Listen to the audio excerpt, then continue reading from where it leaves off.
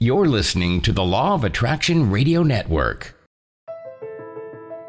Sovereign Self is about individual empowerment and freedom. In exploring this sovereign self, our discussions will encompass self-love, oneness, and diverse spiritual understandings, as life is a journey of expansion which never ends. Join author Martin Neil Campbell, trainer and business facilitator Karen Murphy, and spiritual archaeologist Ron Mayer as their discussions help lead their listeners into an ever-expanding journey of peace, love, joy, and freedom to become who you desire and be your sovereign self. Welcome to Sovereign Self. I am your host, Martin Neil Campbell, and your two fabulously divine, and if I don't say so, absolutely miraculous and wondrous co-hosts are Karen Murphy and Ron Mayer. Say hello, folks. Hello, everybody. Welcome, folks. Yes, indeed. Welcome once again to Sovereign Self. We do very much appreciate you tuning in.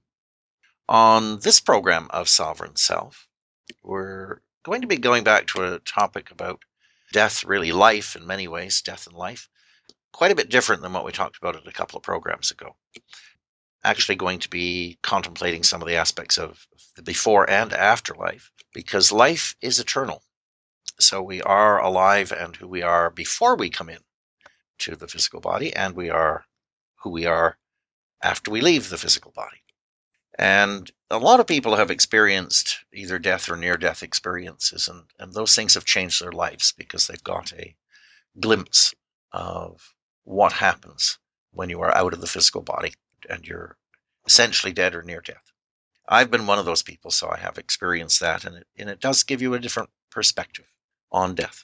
It's interesting, it doesn't mean you want to die, but it certainly takes away a lot of the fear of dying. Mm-hmm. But in many cases, I believe, I've read this a few places, that the body still does not want to die.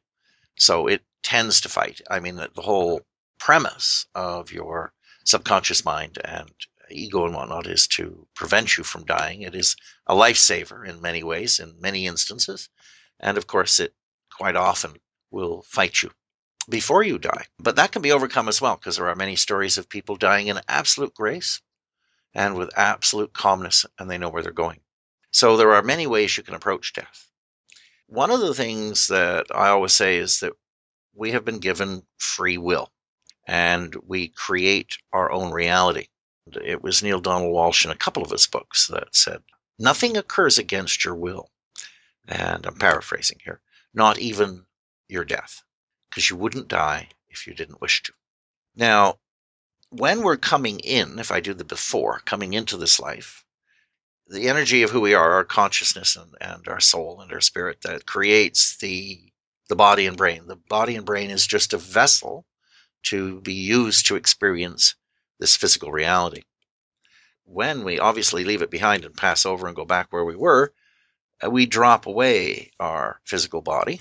And when you get into an after-death reality, then you also, in many ways, change in multiple aspects. And one of them is you drop away your thought that you're a mind, your thoughts in itself, the way they have been contained and sort of limited by physical reality and our brain.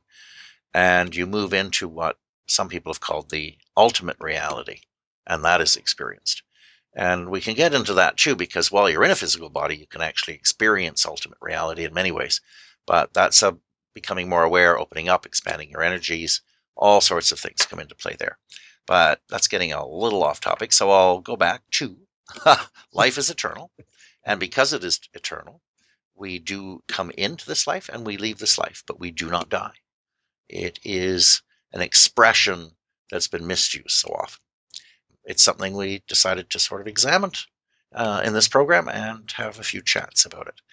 And before we get into that, there was something that Karen came up with and found that would you call it, Karen, a statement written by Henry Scott Holland in the late 1800s. Yeah, it became a poem. There's a couple different versions, but yeah, a poem that he wrote. Okay. So with that, I'll let you read it because it has a lot of wisdom in it for the time, and we can take it from there. Alrighty. Death is nothing at all. It does not count. I have only slipped away into the next room. Nothing has happened. Everything remains exactly as it was. I am I, and you are you.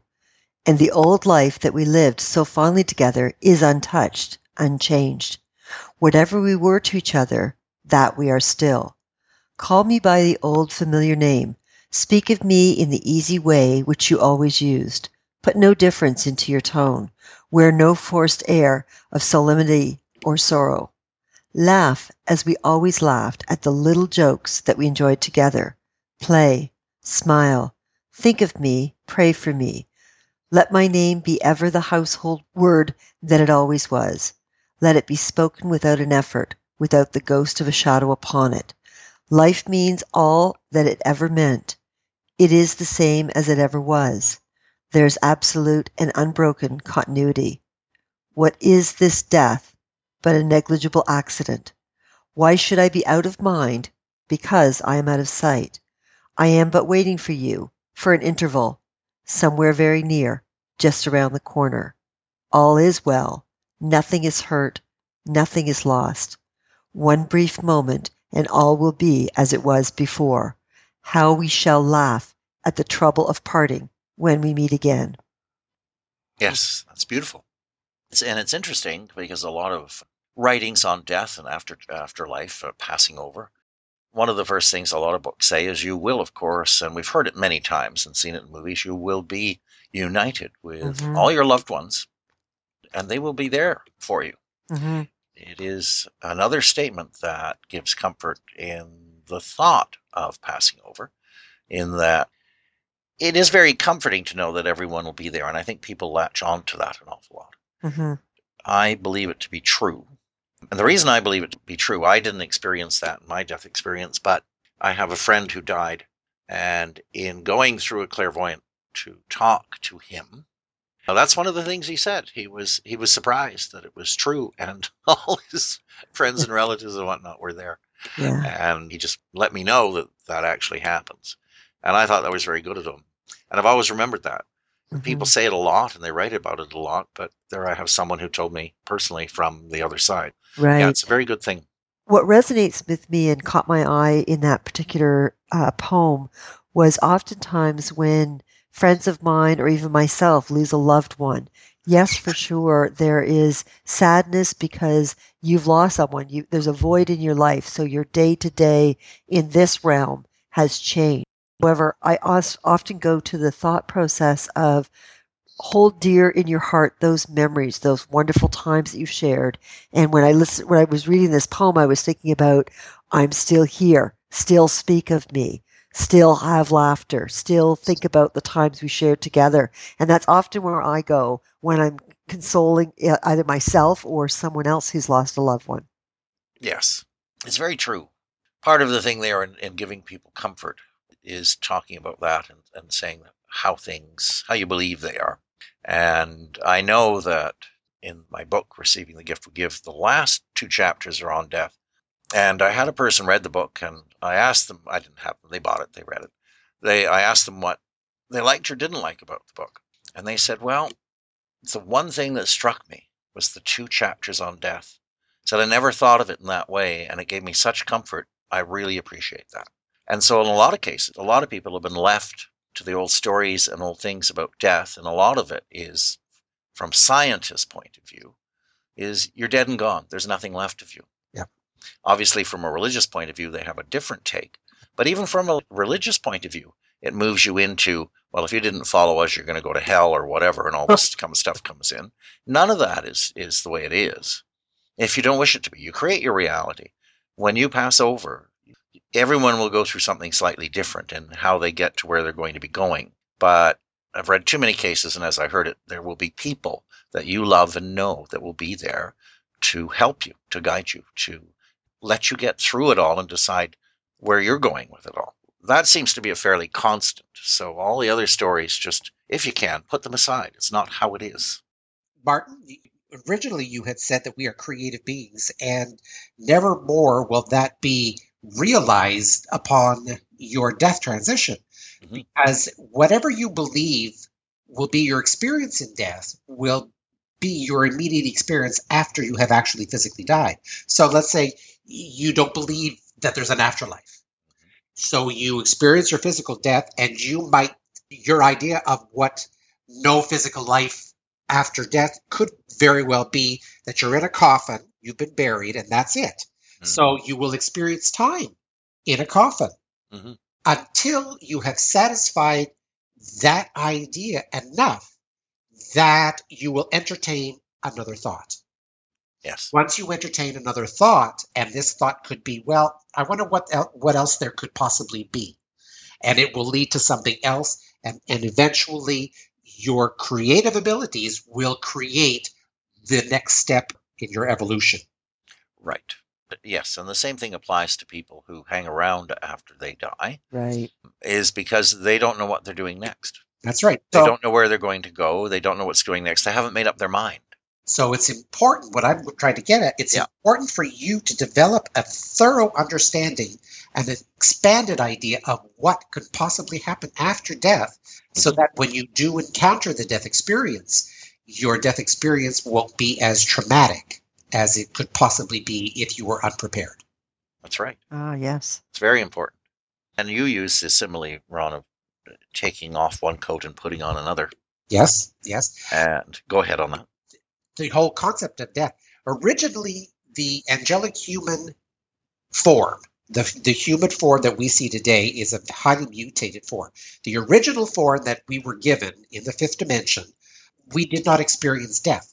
We actually ascended through various stages in one lifetime, in a very long series of moments or times in a lifetime. And we actually brought the physical expression, we transcended it or transmuted it as we ascended the dimensional scales. So eventually we would actually transcend right out of the time matrix and take our physical bodies completely with us. Now, we as a species have not been able to do that for quite some time. After the fall of man, which was 550 million years ago, and we tried to rebuild the human form in a series of incarnations and epochs on this planet. And 210,000 years ago, up until that point, when we began incarnating on the planet, 210,000 years ago, something drastic happened where we went from a 12-code pulse to a 10-code pulse. If you look at your toes and your fingers, you have 10 fingers and 10 toes, when originally we used to have 12. So what actually happened is we went from a 12-strand DNA template to a 10-strand DNA template. 210,000 years ago was when the human race in this third seeding began to experience the concept of death. Up until then, we had the ability to be able to transcend and move completely out of physicality in the harmonic universal structures right out of the time matrix. And so we have been incarnating for almost 210,000 years and experiencing death. And this is why most people think that death is natural, because for the length of time that we've been experiencing death, at this point, we don't even remember a time when we didn't experience death. So it appears to be quite the natural thing. And death, as I've said, it's like taking your coat off. The life of the coat serves you well. Eventually, it begins to fray and it basically begins to fall apart. You'll think nothing of going out to the store and buying a new coat in order to let the old one go, and you'll retire the old one. And you won't think anything of letting go of the physical coat. But yet, when it comes to the physical body, there's a whole level of fear of relinquishing the physical body. That is, and as we said before, fear is a false evidence appearing real. Fear of death is a non sequitur. There is truly nothing to fear in death. And in one instance, it was, I can't remember whether it was Donald Walsh or someone else, but they basically stating that death is so much easier a transition than actual birthing and coming in to physicality is. Yes. With a birthing process, it's extremely traumatic for the incoming soul. Physically come through, it's very, very painful. Whereas in 9 times out of 10, the death experience can be a gentle transition. In many cases, many people experience death, for instance, in sleep state. And Once they relinquish the body, when the silver cord has been severed from the azure point in the center of the chest that connects you to your soul, once that is severed, and the soul will and then retract that silver cord, the physical body then begins the actual process of dying. You had also said something about earlier on, Martin, about the fact that the body has enjoyed life with the connection to the soul, the connection to spirit, and this is true. So it has a longing to want to continue this experience. So if people are very connected to their egos and have not done a sufficient amount of soul searching and spiritual acceleration in their lives, they may be experiencing the fear that the death of the ego is looking upon death as, and that can be a very frightening experience because, as I said, the physical body doesn't want to die. It's enjoyed tremendously this experience of life. It would like to continue it. Well, plus the ego in the subconscious is afraid of change. So talk about a big change, it will fight it. That's right. But, sorry, did you want to say something, Karen? No, go ahead. I might say something that's going to be longish, so did you want to go ahead first? I was just thinking what Ron was saying, that how often have we seen the elderly on their, what we call the deathbed, going through pains and so on, and then from my experience, there is an overwhelming calmness and acceptance and almost a bit of a pleasure. And then they begin, the dying, as we look at it in physical form, then begins consoling the living and talking about, it's okay, I'm happy, I'm ready to move on. And oftentimes we also hear of loved ones that are passing. You hear of the relatives and friends around giving permission. And oftentimes that's when you see them go. It's almost like a closure, and they're ready. They're just helping us through that little channel. There are many people I know that have died that before they died got a clear glimpse of what they were going to. Yeah. Clear vision, I should say. And that happens to a lot of people, I believe. I just wanted to mention one more thing about the concept of dying.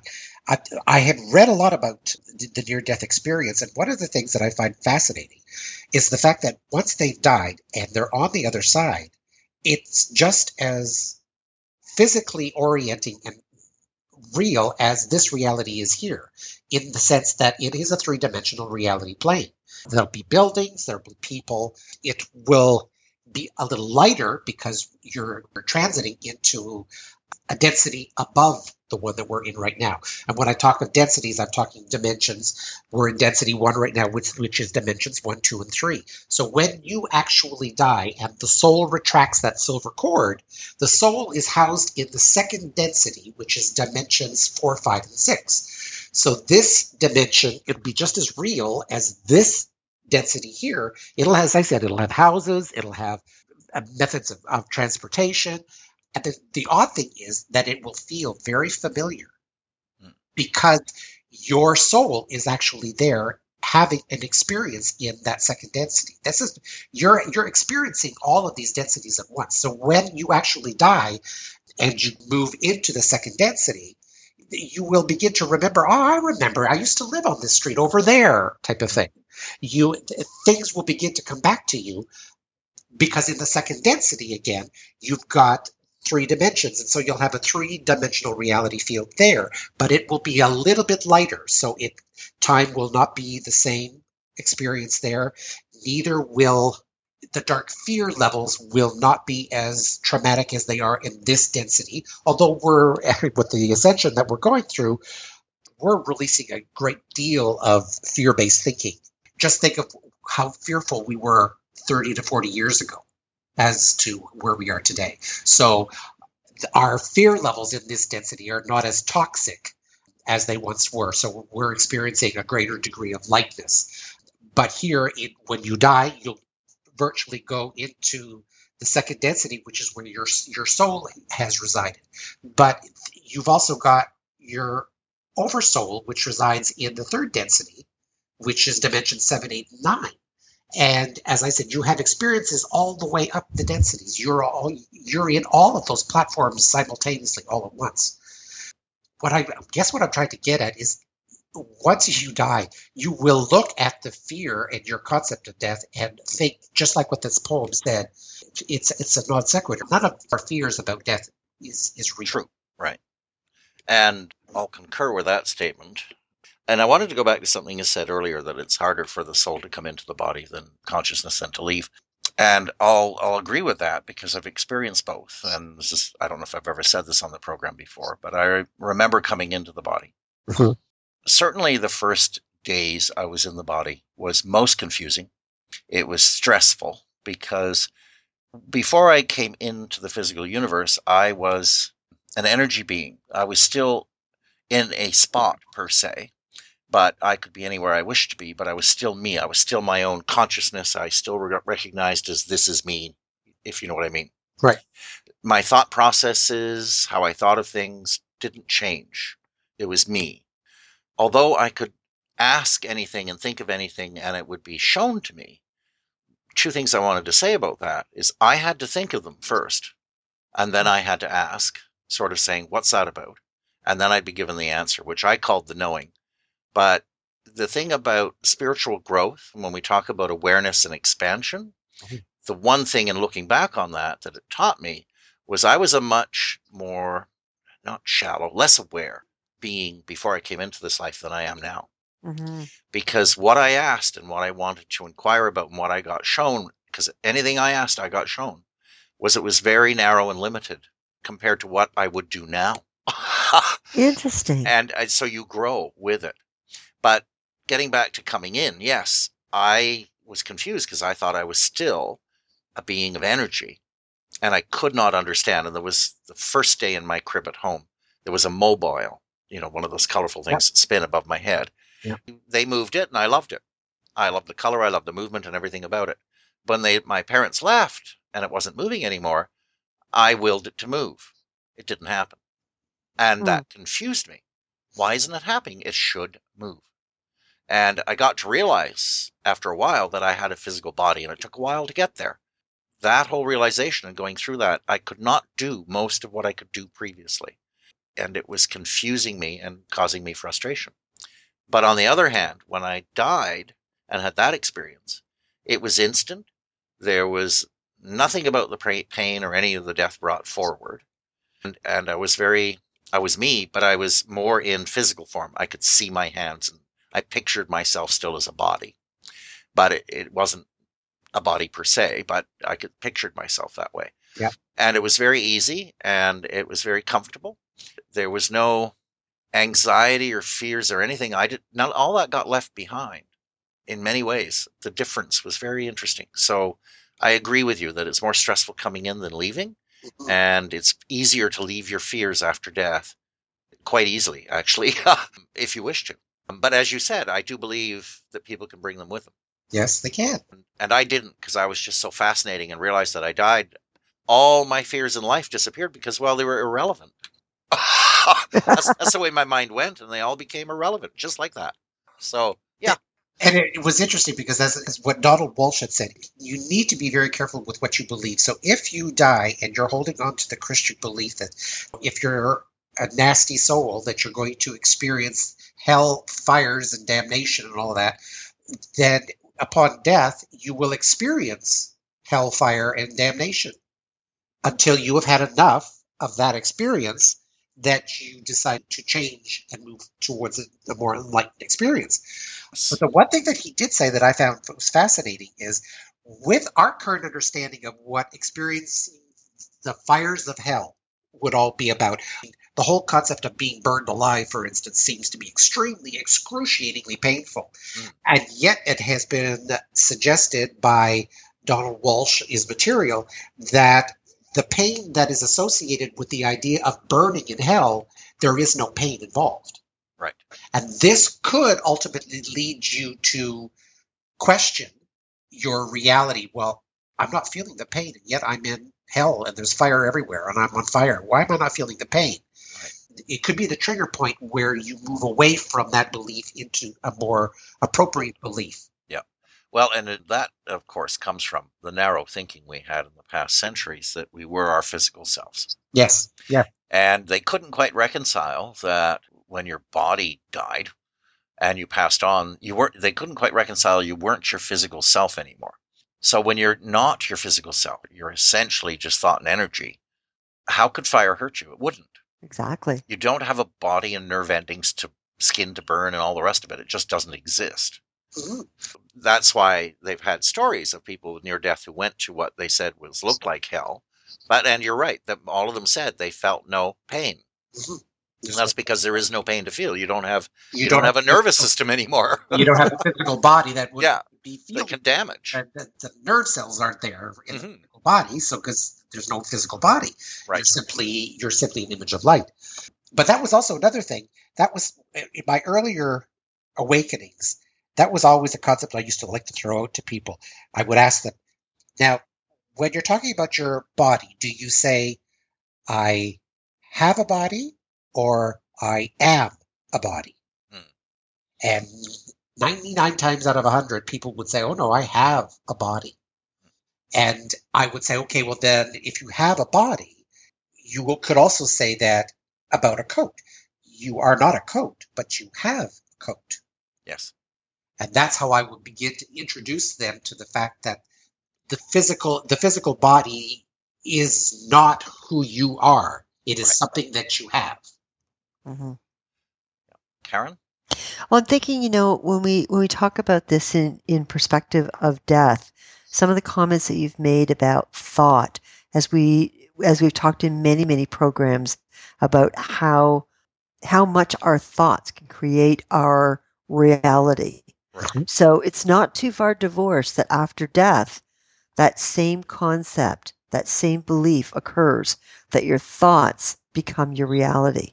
Mhm. It's true. Our physical bodies, as I'd said earlier in the program, our physical bodies have suffered so much in the way of mutations that they're nowhere near the gems that they should be.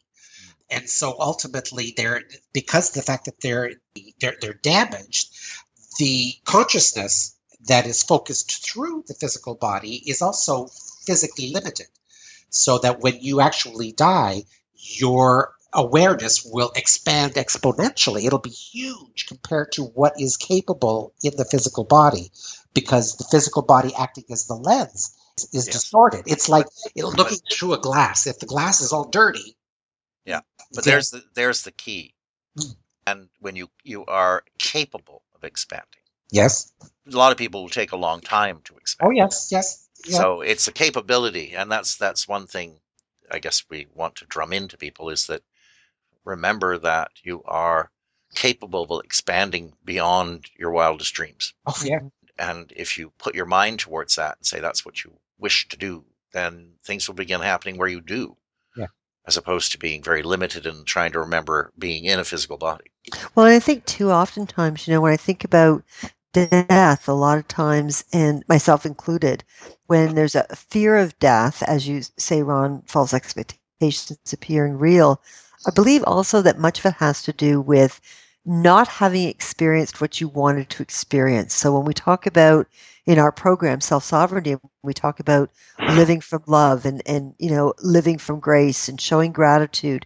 The more self-sovereign that we become in this reality, in this dimension, in this lifetime, I think the easier the passing is, Yes. because you're not living with woulda, shoulda, coulda, regrets, Yes. not being there. And I think that's what we often talk about in almost 99% of our shows, is around how does one become more self-sovereign? Because the more self-sovereign you become, the less you have to fear, because the less guilt and the less you feel like you're leaving a stone unturned, as it were. Yes. Does that make sense? It does indeed. And you're constantly dying. The moment you're born, you have a set amount of time on this planet, and you're in the process of dying. So that if you could look at it that way, death being that you've exhausted the entire time space that's been allotted for this particular life, and now you're going to be going back to a more expanded version of yourself, which we call the soul. Right. Where was I going to go with that? There was something. Oh well, I can't remember now. I get those every once in a I while. love you. I love it. My thoughts on what I was asking were very limited compared with what I'd ask now. Mhm. Most of it, And I don't remember it all, obviously. I don't know how long I was there, but and I guess in thought process, there was no real time, but for about the half hour, if I can put it that way, from a feeling point of view, before I came through, I did have questions, knowing I was going to come through about this universe. And I got to see the entire universe and focus in on things I had questions on and show me answers to things and this and that, so I could look at it and understand it a bit more. And that's what I was focused on. I noted that the spiritual end wasn't nearly as advanced as I am now. So that the spiritual questions were there, but they were very narrow and odd in a way. They weren't as focused as I would make them now on multiple levels. So yes, you do, with each shift in and out of physical reality, expand a bit more, hopefully. I don't know that everyone does, but I hope that everyone does a bit. That would ultimately be the purpose of each and every life, is to add to the soul's experience all of these individuated experiences we call physical life in this density. And and the thing there is that in becoming our sovereign self, and what we're trying to impart in this program, is that when you become more and more your sovereign self, you become a more aware and expanded being. And the more you can do that in this lifetime, which is why we believe it's so important, not only will it change life here on Earth, but it'll drastically change your life passing over into the next room, putting on the new coat, however you want to look at it. Exactly. That's very important. And when you think about it in terms of, we've often talked about all of the characteristics and keys and, significant elements of moving to self-sovereignty, you may have in this lifetime mastered some, and, I think we've often talked about it's a journey. And just when you think you've mastered something else comes before you in this space of time that says, whoa, now I feel like I've taken 2 steps back. Let me start over again. So I think, to your point, Martin, when we get to that point in our lives where we venture over to the other side, depending upon where we are within all of the elements of self-mastery, is where we pick up. Yeah. One of the interesting things about life and death, and I'll throw this in again because of my death experience, and let's just say I died. There was no doubt. It wasn't near death at all. I got hit by a truck at a high speed and I was turned into mush. Like, there was literally no resurrection there from a doctor or our medicine point of view. Well, you look really good considering. Thank you very much. Except for that, no, just kidding. One of the things I wanted to say there was that because it was a sheer accidental death, where I inadvertently stepped off the road while talking at the wrong point and then turned to look and see a truck 10 feet away just barreling at 50 miles an hour at me. What I got told before I came back was I got asked if I wanted to, because had I completed everything I wished to in this life? And I said I had not.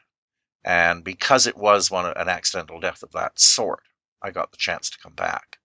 Now, the only thing I'd say there is if it is not an accidental death, like old age or something like that, where your body's just breaking down and it's time for you to go, you don't get that same chance. But I think what it showed me and what I got told was that because it was a pure accidental single-person death, like a piano falling on your head or something, right, you have the chance to come back. Right. But you don't if it's natural old age or what have you. Well, and I think what you said at the top of the show in your introduction, Martin, was really profound, in that talking about death does not happen against your will.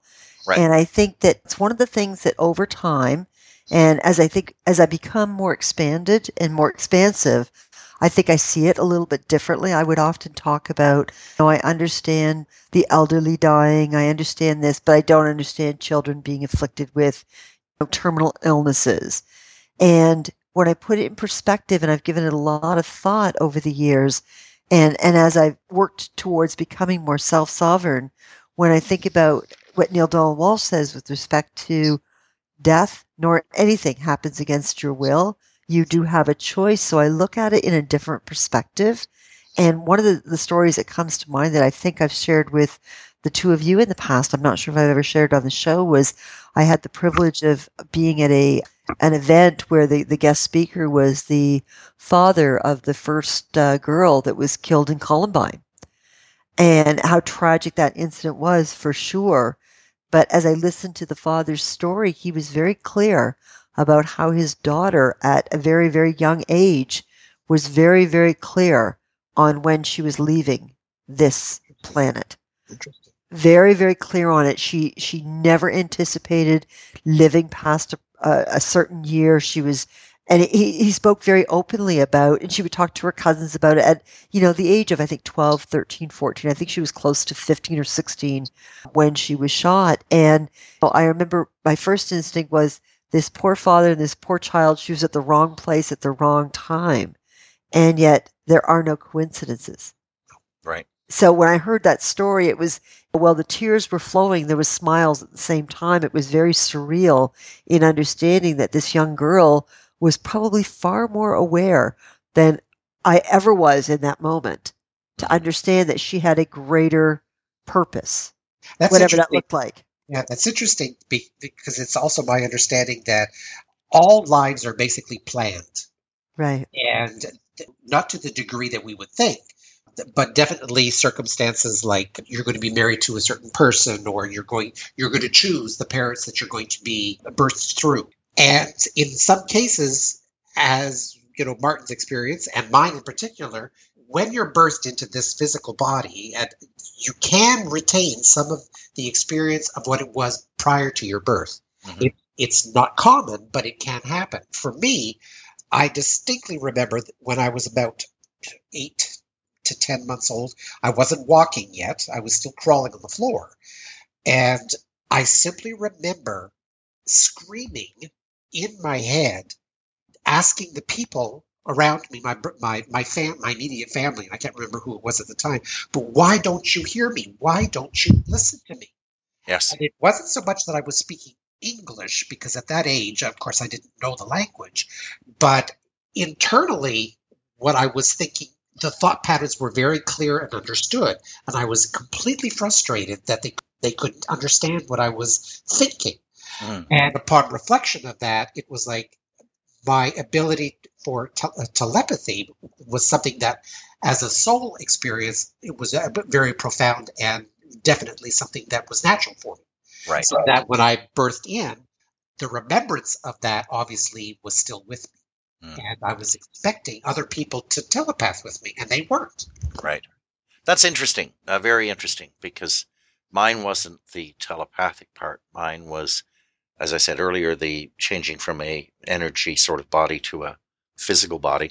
The other part there was, I remember being bathed in the sink. I was small enough to be bathed in the sink. You still are, Barton. Yeah, thanks. It's a pretty big sink, I'll tell you. Yeah, maybe a sinkhole. But no, the one thing I remember about the incidences like that was people would talk to me while they were bathing me. But I understood every word they said. Mm-hmm. Even though I couldn't speak at that time, I understood every word they said. And I can remember, I have a clear enough memory from being that young, that I remember the conversations and what they were saying to me.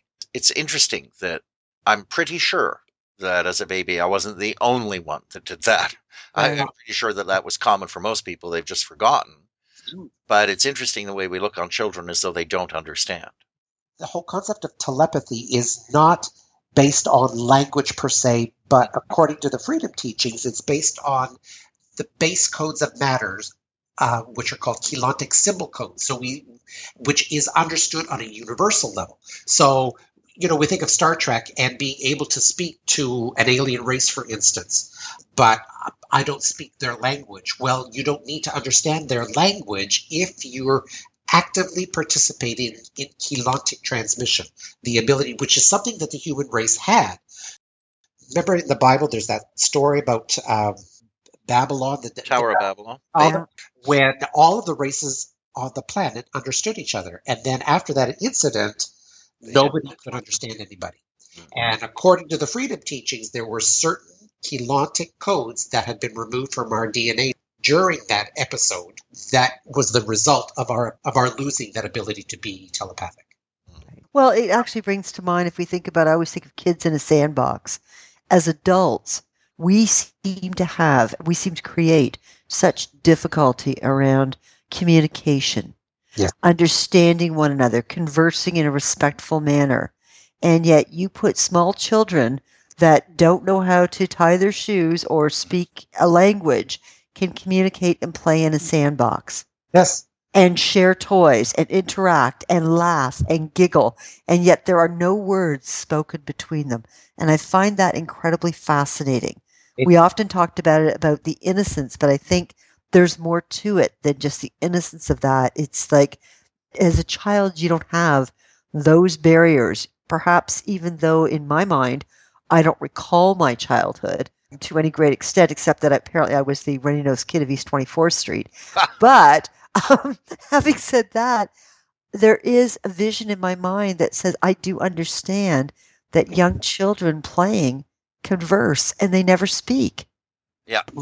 And I'm thinking the human race hasn't lost that ability to be telepathic. It is just simply dormant at this point. Right. Yeah.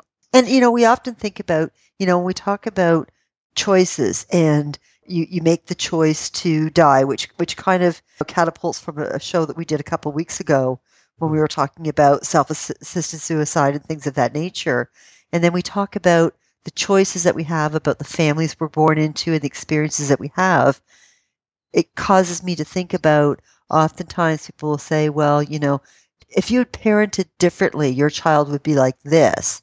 And yet we see families with 2 children brought into this world and raised identically. One turns out one way, one turns out another. Mm-hmm. So it just supports what we're talking about. Oh, yeah. When we come in, as you said, Bron and Karen, that when we come in and we choose our parents and we choose the life we come into, and our parents are a big part of it, because whether you're born in the slums of India or you're born in a penthouse in New York makes a huge difference on choice. Yeah. Right. And you choose where you come into, and you have certain things, I believe, that you desire to achieve or experience, I should say, in this life to expand and grow who you are.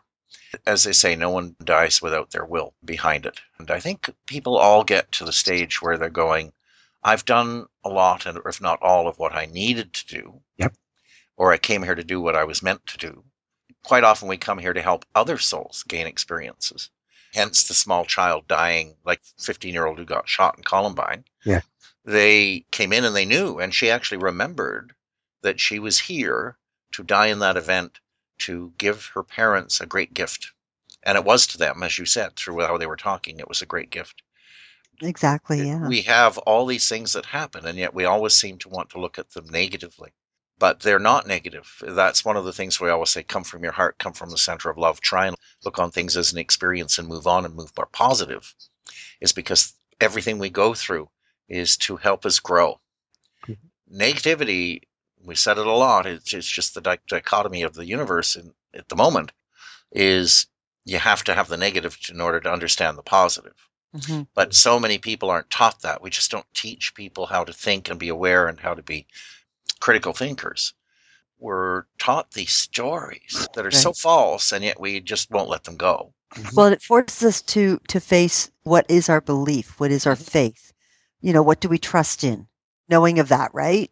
Well, that's why becoming the sovereign self is so important. You gain the awareness, you open up your consciousness, you think of things a little more in depth and question. Exactly. I was told this since whatever, is that true? And a perfect example happened on the weekend between you and I, Ron, when we left the movie. Yes. And I argued with you on that point. Yeah. 5 minutes later, I gave in. Yes. You know what? I didn't say it, but I was raised. Sorry, folks. We watched Captain America: Civil War. Yes. One of the things that is in my life is I grew up with comics and loved comic books. So I liked the whole Avengers and all those comic books and what the people did. They were heroes to me. Mm-hmm. So I was latched on to they were heroes. So when Vision came up with the concept that maybe you're causing it and you're not quite, what you think you are, I had a hard time letting that go because they were the heroes to me all my life. And I didn't want to let it go, but I don't think it took more than 5-10 minutes before I gave in and I sort of semi-explained. But that was the other part of it I never got into, was that I wasn't letting go that they were heroes. I didn't go to what you fear you attract or what you create you attract. And I didn't want to let that go because they were my hero. There's things you learn in life and there's things you stick with that sometimes you just have to let go of. Yeah. Which is part of what we've talked about in many past shows about some of the rules that we are taught Mm-hmm. This is right, this is wrong, this is black, this is white, you should do this, you shouldn't do that. And that becomes embedded in everything that we are. And, Martin, to your point, when you said, because you had such a love of the comics and they became your heroes, it's not like that for anyone else. We have icons that we, look up to. Yeah, and none are perfect. Exactly. Unless you look up to God. Yes. And I mean perfect in the sense that they all have their foibles and fall. It's all learning experiences. I should say everyone and everything is perfect. It's just what you do with it that helps you along the path or doesn't help you along the path. So exactly. I take that back. Actually, Martin, I think it's a good point that you actually said that, because, again, when we think of perfect, we look to the encyclopedia or whatever it is that actually says, here is the definition of perfect.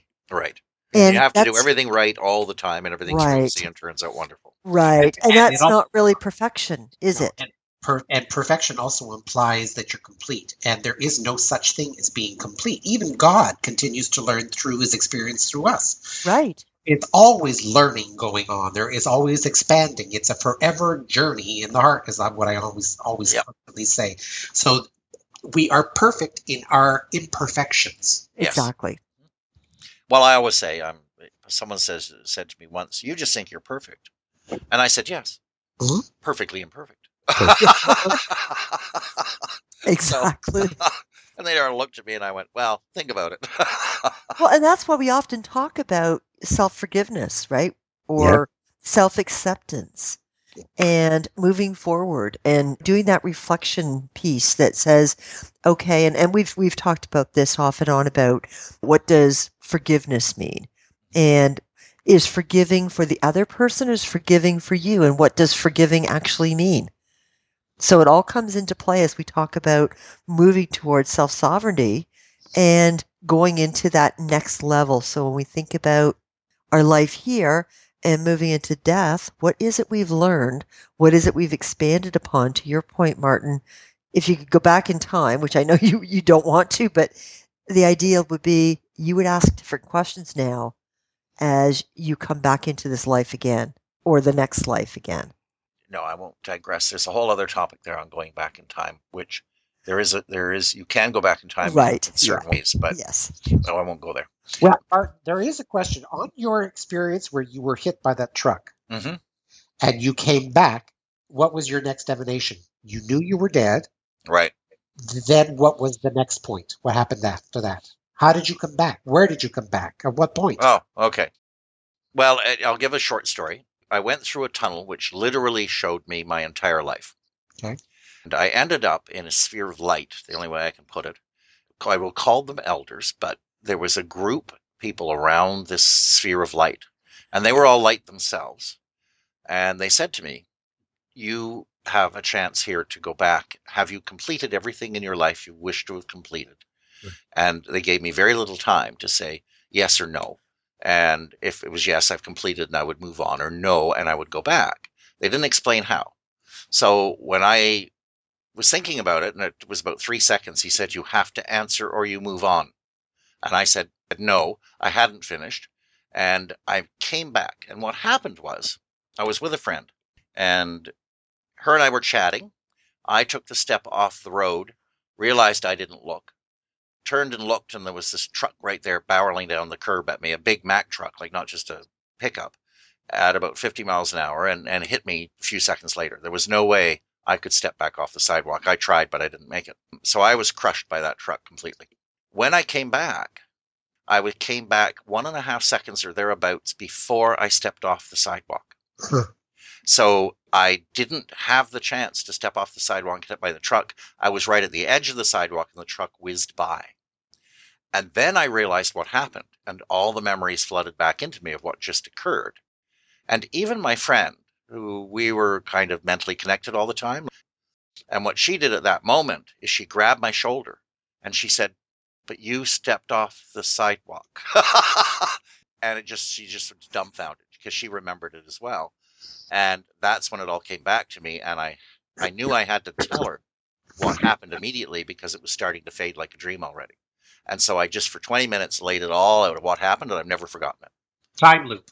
Yeah. Well, and if I may, folks, for those of you that are listening, this story is recounted in much more detail and has a start to it and a amazing what are the next steps and what does it look like in Martin's book, Receiving the Gift We Give, an amazing read that, as you were talking about the story, Martin, I could picture it as I read it in the book. And there's so much to it. The conversation with your friend beforehand and actually what went through your head afterwards and where it led you to, which in many ways is the precipice for this show that Martin has put together that Ron and I get the benefit of being a part of, and you guys get to enjoy with us. Now, the one thing that I wanted to say, apparently, these types of experiences are quite common. Yeah. According to I know many people. Donald Walsh, yes. However, what is uncommon is most people will not remember them, whereas Martin does have memory of his. And Ron, that's key. I have no clue. Like, when I listen to some of the things that both the two of you have spoken of things you've gone through in your lives and what you remember and what you recall, yeah. I have, in my mind, in this moment, I don't have that. You don't have memory recall of it. I don't have memory recall, but I have significant, the more that I've sort of mentored under the two of you and gone through my own research and learnings, I'm finding that there's a lot of things in my life that were actually signals. Yes. Just things that I didn't realize. And oftentimes Martin and I will actually share a conversation and it'll trigger something in me. And I'll think, oh goodness, I don't think I ever remembered that. But now that we're talking about it, this brings a whole new thing to light. Yes. It's almost like a different lifetime, but I don't experience it the same way that you guys have spoken of it. Talking about certain things, and I always call it like smelling apple pie, or the odor of it. It brings back a lot of memories of things. But when you talk about things, you can trigger a certain memories that come up. Oh my God, I forgot all about that. Forgot completely about it, yeah. And that's why the being with people of like mind and talking about these things is important, because it can trigger memories, trigger your bringing it out again, being more aware and conscious of what happened to you in your life, because it's all still in there. Right. And we're just taught not to think about it anymore because it's unimportant, because we're not putting it in a different context. Exactly, yeah. Well, I was just going to say that it's interesting. You're right. Most people forget those events. And I believe truly I would have forgotten mine as well if it wasn't for my friend grabbing my shoulder and saying, but you stepped off the sidewalk. Yeah, you were forced to recollect it right away. Whoa, you're right. And then it all came back in. If she didn't say that, it would have faded in literally 5 seconds. Had you been alone, you mean, right? Had you been alone? Yes, exactly. But see, here's my thought process around that, Martin. You weren't meant to be alone because you were meant to remember it so that you could share it with us. Mm-hmm. But what I find unusual is that usually these experiences are individuated. You're alone when you're doing them. No other people usually are part of the time. And in this case, she was. This is something also that was very unusual about that whole experience. We'll talk about telepathy. I said our minds were so well connected. We could finish sentences for each other. We knew what each other was thinking. As I said with the blue, I'd look at something that was a lovely blue, and she just turned to me and goes, yes, it is a lovely blue, isn't it? But I never said a word. Like, things like that happened all the time. Right. So we were so connected that she got it. I had that type of relationship with another friend of mine, and we were very much like that. We would spend a lot of time traveling to the States and back to Toronto, and during those travels, there would be huge numbers of incidences where we wouldn't have to talk, and we know what the other one was thinking. Oh, yeah. Those are relationships that are obviously purposely brought in. There's no coincidence, but I think they're very special relationships in many ways. What they are, those are relationships where you have allowed to share an intimacy level that you don't normally share with other people. Mm-hmm. Exactly. There's a whole other topic about allowing ourselves to be vulnerable and what that can lead to. Mm-hmm. Well, and I think a key part in that, correct me if you're wrong in your instance, but I'm pretty sure it isn't, is that I dearly love this person. I thought the world of them.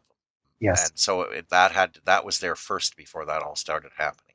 Yes. Mm-hmm. So love was a cornerstone in it. Speaking of love, that does bring us to the end of the program. And thank you all for listening. So, who would like to sum up and go first for the end of the program? Karen? I have nothing to sum up other than I'm very, very grateful to all of our listeners for joining us each and every week and listening to our shows, because you are the heart of what we do.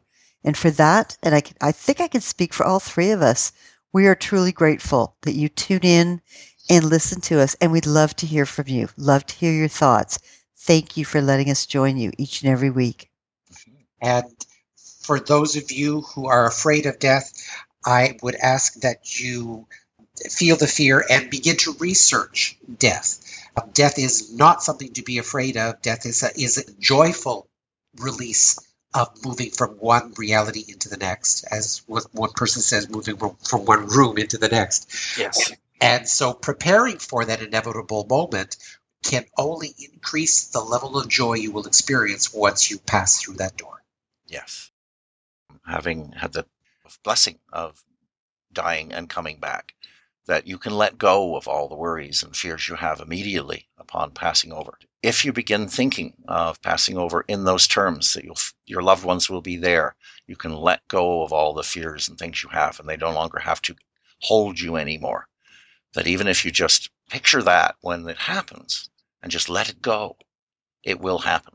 It's important to keep those things in mind and keep concentrating on them. But as Ron says, to research, ingrain it into yourself so that when you do pass over, you are prepared for it. Plus, don't forget that, as we said earlier, no one dies without themselves willing it. So every death is serving a purpose, and every death is a gift to each of us. Try and find the gift in someone's passing. Treasure them and remember them. Truly look on them as the gift they are. And as we always say, well, keep listening, because one of the better ways to do it is to become your sovereign self. And don't forget to go on our Facebook page, facebook.com/sovereign self. We'd love to hear from you. We'd love to talk to you. Mm-hmm. So thank you once again, and have a fabulous week. Yes, have a wonderful week, everyone. Have an amazing week, folks.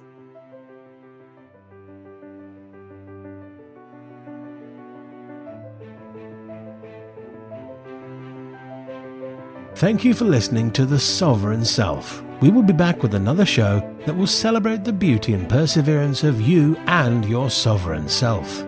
If you would like more information or to send questions to Martin, Karen or Ron, please go to their Facebook page, www.facebook.com/sovereign self. See you next week.